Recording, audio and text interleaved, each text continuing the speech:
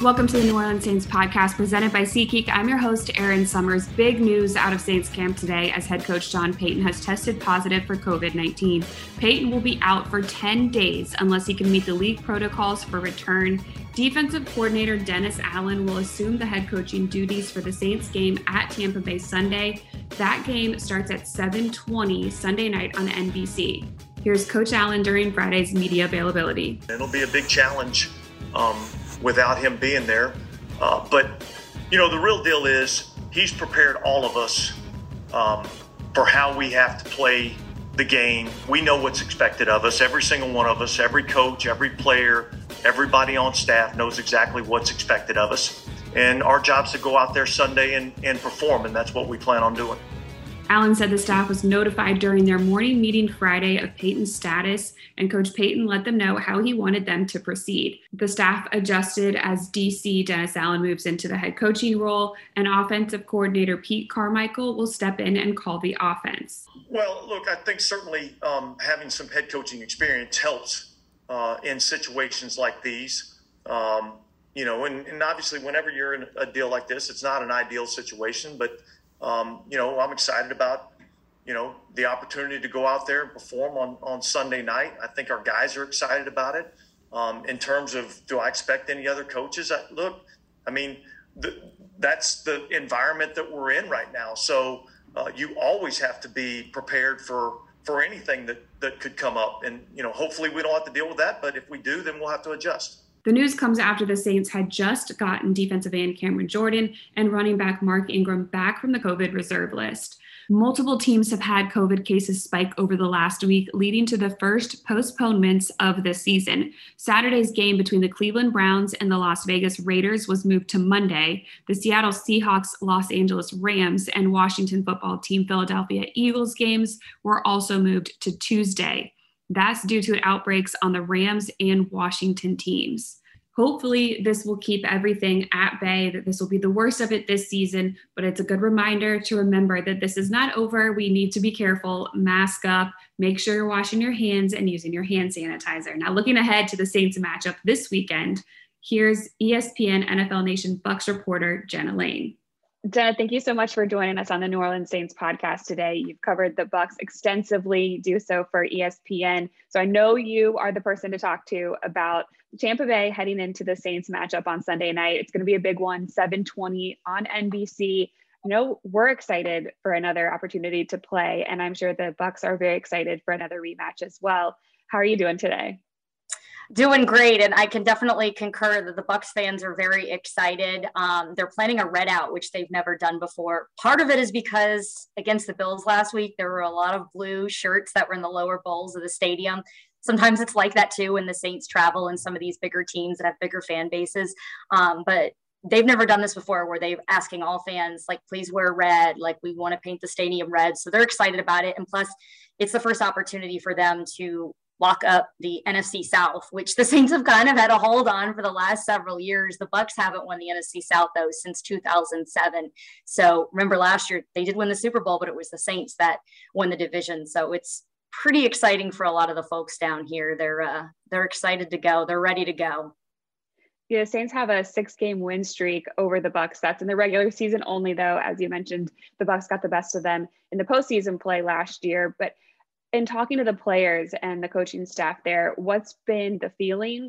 Is there some revenge that they want to have on the Saints here because of the way that the game went last year there at the Bucs? It was a 38-3 Saints win.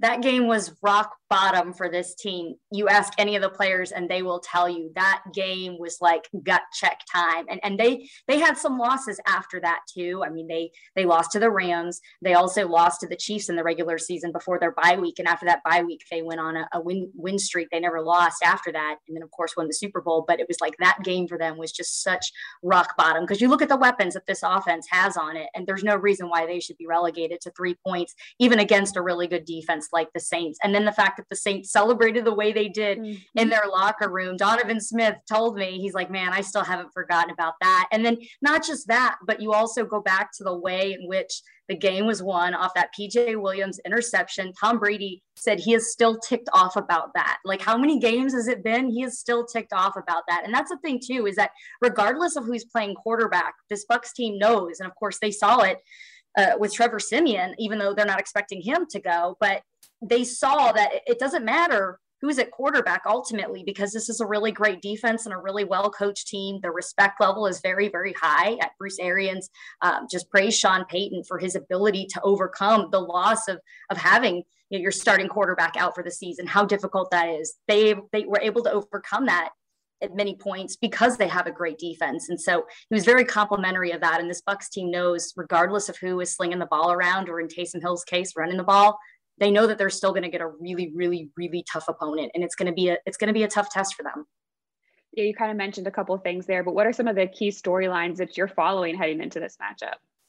Well, I think for Leonard Fournette, he missed the last 2 practices because of an ankle injury, but he was out there practicing Friday, and Coach Bruce Arians said he's going to be good to go. He'll be out there playing, but he's a guy that's had a lot of touches lately. Arians usually doesn't have this bell cow back in his offense, but Lenny's kind of become that guy. Ronald Jones, he had a little bit of a head cold going on a few games ago, and Fournette's just been the hot hand, so he's just kind of continued to ride him. And then Giovanni Bernard went to IR last week with a hip and a knee injury. So because of that, Fournette's just getting a ton of touches. And of course, the folks in Louisiana are very, very familiar with him.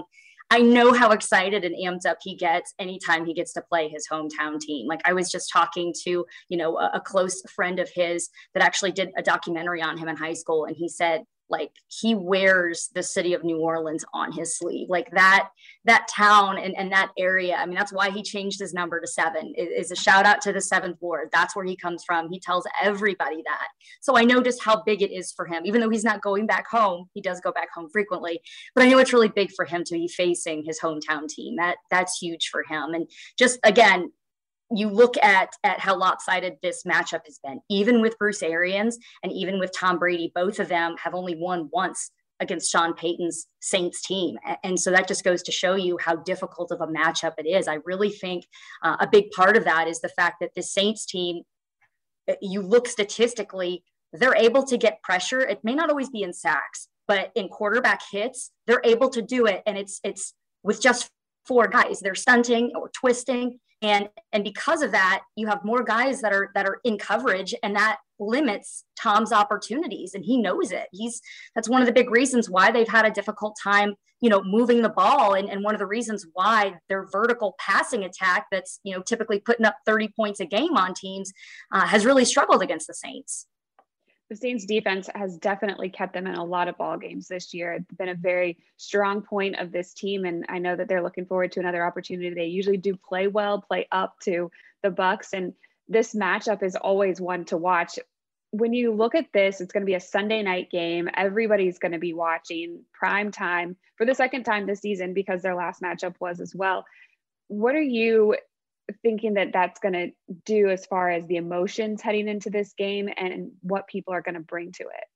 Well, you bring up a good point with emotions, because I think the Bucs had such high emotions going into that Halloween game in week 8 in New Orleans. I mean, when they think about that stadium and the fact that they were able to defeat this giant in the NFC divisional game in the playoffs, and that, they were able to defeat Drew Brees, that was so huge for them. A lot of Bucs fans even think that was bigger than winning the NFC championship or the Super Bowl. That's how highly they thought of this Saints team. And so I think a lot of those emotions returned to them. And what happened was, you want to play with passion, but you don't want to play with emotion per se, because a lot of times when you play with emotion, then you start to lose your head. The Bucs had 11 penalties in that game, and many of them, I believe 6 of them, resulted in first downs for the Saints. It really gave Trevor Siemian a chance to kind of get things moving with that offense, and it was just what they needed to get out there and start putting up some points and get rolling. They got a real nice, wave of momentum with that. And so it's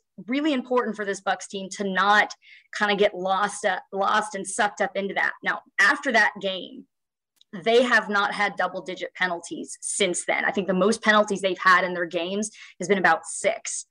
They really cut down on that against the Bills. I want to say they had 3 or 4. And so that's been huge for them. They turned the corner last year in that department, but I was really starting to wonder they might not get to do that this year. And the last thing you want to do is to beat yourself before the ball is even snapped when you're doing things like, jumping off sides and neutral zone infractions. I mean, those things are just not going to win you many games. And so that's going to be a huge part of it. And it does help when you have the crowd on your side in those situations. So I expect them to do a little bit of a better job of keeping their emotions in check and not having some of those kind of silly pre-snap penalties that you get when you're playing on the road the way they were on Halloween. Yeah, emotions lead to penalties, but then another thing that you don't want to have happen are the turnovers. And that's something that the Saints are really focused on. They know that that's going to help them because offensively, things have been a struggle this year. You're not going to outscore many teams. And that's what you mentioned, the defense being so big for the Saints and looking for an opportunity to force a turnover, something that they've been able to do against Brady. In the conversations there with the team, how have they talked about this defense and what it's going to take to get a win? Well, and that's the big thing on this side too, is not having those turnovers, because you look at all Tom's other opponents while he's been with the Bucs and he's thrown a lot of touchdowns, but for whatever reason, it's like the Saints just seem to have kind of cracked the code on how to play him and play him well. And I really think a big part of that is the fact that they just haven't they've haven't needed to, deploy extra resources for pressure. This offensive line is having one of its best years in recent memory, if not its best year ever. I also covered a lot of really bad Bucs offensive lines, like when Chris Sims lost his spleen out there. So, and Brad Johnson was just getting absolutely clobbered. I witnessed that though. When Brad was here, I was a fan of the team. So I transitioned to the role of reporter, which was certainly interesting, but they're protecting the quarterback a lot better this year. But still, when you go up against a team like the Saints and they're able to get that pressure and kind of get that pocket rattled a little bit, Tom doesn't necessarily have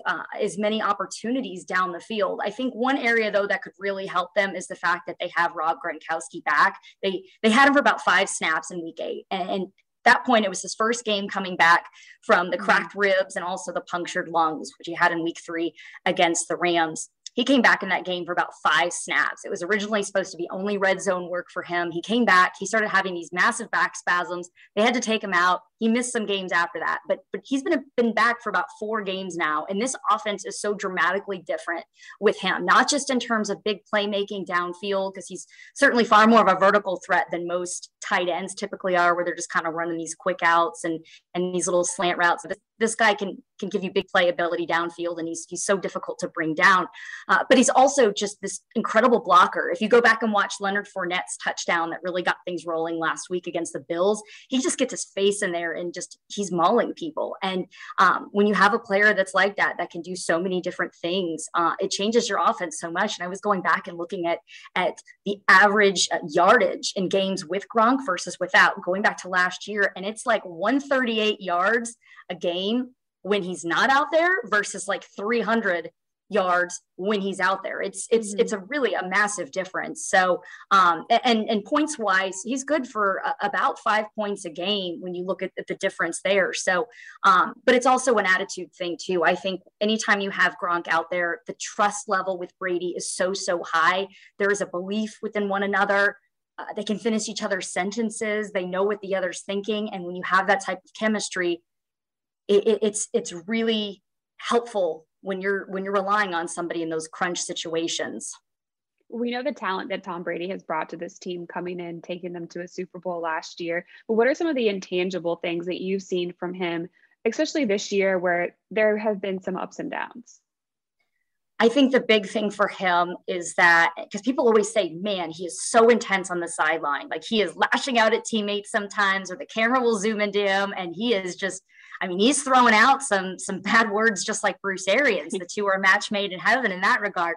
And people wonder, like, how does he do that? At the same time, these teammates will just do anything for him. They will run through a brick wall for them. And that's because he will never ask more of them than he doesn't ask for himself. And they see just how much it means to him, just how much he cares about it. Giselle gave him that house for 12 days by himself leading up to the Super Bowl so we could have total peace and quiet and just focus in on this game, just lock in on this game. Like, that's unheard of. Talk about a really supportive spouse. I give good on her credit for that, right? But it's just, they see the sacrifices that he makes with his body and his training and what he's able to do. And he's also out there. And I mean, my gosh, like, the guy is he's almost closer to 50 than he is 40, right? And he's out there and he's picking up first downs with his legs. And Bruce Arians is like, okay, that's enough of that. Like, no more of this scrambling outside the pocket. No more of this. Like, no, we're done.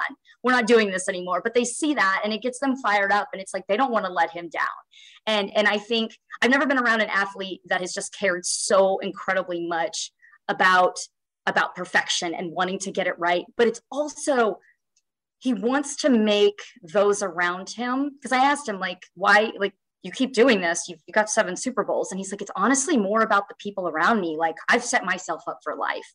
And truth be told, I mean, his wife's income alone would set them up enough for life. But it's more about setting the guys up around him. Like, he loved the fact that this past week, of all the people that made the game-winning touchdown play, it was Brashad Perryman, who had been cut by 2 different teams. He loved that because, like, he and Perryman had just, been signed off their practice squad the week before, and they're just working at it every day after practice, trying to get their timing right and trying to get to the specifics of how exactly Tom likes his routes run and how it'll best fit. And for them to be able to do that in that game when he was the 5th option, like, he loved that because it's like, this is a guy that, again, cut by 2 different teams. Now he has an opportunity to continue his NFL career. He loves being able to do that. So I think the big thing is bettering the guys around him and earning their trust, showing them just how much he cares about them. And then in turn, they will do whatever he wants. They will give it everything they have because, they respect him so much and they believe so much in what he's doing and the way he's gone about it. It's been really special to watch. I mean, I have covered some pretty high profile athletes before, but this has been a really cool thing to watch. You mentioned Rob Gronkowski and the difference maker that he can be. I think from the Saints side, they were really happy to get running back Alvin Kamara back on the field because he just adds so much to the offense as far as his ability to run and then even kind of be a factor in the passing game as well, or receiving side of it. And then the quarterback stance, you're seeing a different one than you saw in that October 31st game. I mean, it was Jameis Winston to start and then Trevor Siemian. Now it's going to be Taysom Hill. Have you heard anything from anybody as far as maybe a different approach with Hill as the quarterback? Well, the Bucs have faced some mobile quarterbacks this year, and you have to account for that. And they just surrendered 109 rushing yards to Josh Allen on the ground this past week against the Bills. So they're very aware of that. And part of that is just kind of what you have to do when you are facing a mobile quarterback, but at the same time, you don't want to give up some of these big plays overhead. So I know they're thinking about a lot of those things when they're getting ready to face Hill. They'll tell you, oh yeah, it doesn't really change much, but no, it absolutely does because Taysom Hill is just such a unique type of a player. The fact that, he can line up in all these different spots and he's just so darn athletic. So it does definitely change the way they're playing as a defense. And it really, I think, as much as you want to talk about the pass rush and everything, and as much as you want to talk about the way those outside linebackers are playing, I mean, the onus is really on guys like Devin White and Levante David to make sure that, some of those little, when Hill is escaping outside the pocket or even, you mentioned Alvin Kamara, that short passing game, although he can certainly line up wide too, and he can certainly, catch some deep passes, but it's making sure that those little dink and dunks don't turn into something bigger. And also that all those guys are tackling much better. There have been times this year where maybe they haven't fit the run as good as others. They're supposed to be one of the top, if not the top run defense in the league. And at times this year, they have lost a little bit of it. They still only given up though, 2 100-yard games to rushers. So one was against the Bears. And then of course you had Allen this past week. So they've still done a pretty good job in that department, but it doesn't mean they can't get dinked and dunked on. And a lot of times that's what happens as a result.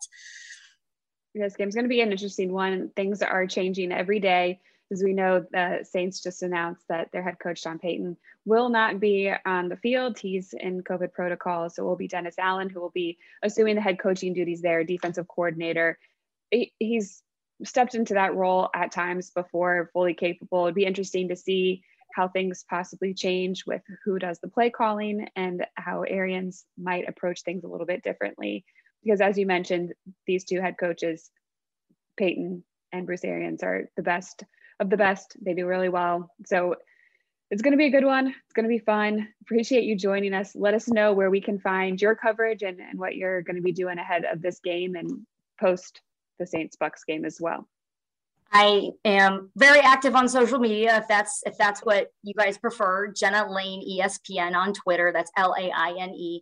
Jenna Lane ESPN on Twitter. I'm on Instagram as well. Don't share as much on there. Usually that's a little more behind the scenes stuff. Twitter's more for the breaking news. I'm also on Facebook as well with the Bucks ESPN Facebook page, so you can find me on there.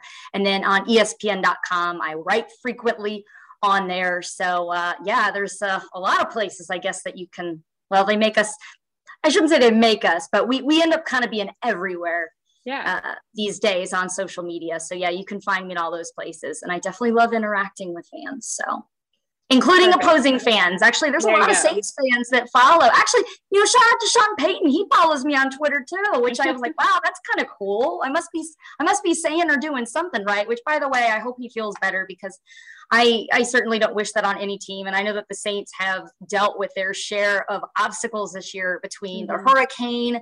I know so many of the fans there are still rebuilding their homes. I didn't get to travel to that game because I was under the weather, sick, not COVID. But I just remember so many of the local reporters that were on those flights were saying they flew over New Orleans and they flew over the state of Louisiana and they saw these tarp on all the homes and just how hard that was because, I mean, we had our share of hurricanes here, nothing compared to what the state of Louisiana has, but just how hard that was seeing that. And then, for your football operations to have to go to the state of Texas and then, I know some people that got COVID over there and just how difficult that was. It's been a rough year, but you really do have to admire the resilience of this team. And then losing, so many key players like Jameis Winston. I know a lot of Bucs fans were eager to see how he was going to do this year. They remembered, that one deep play that he this past year, like it was picture perfect. And I know they were wondering with the play calling of Sean Payton, how is that going to work out? And it seemed like it was working out well. So I know a lot of Bucs fans are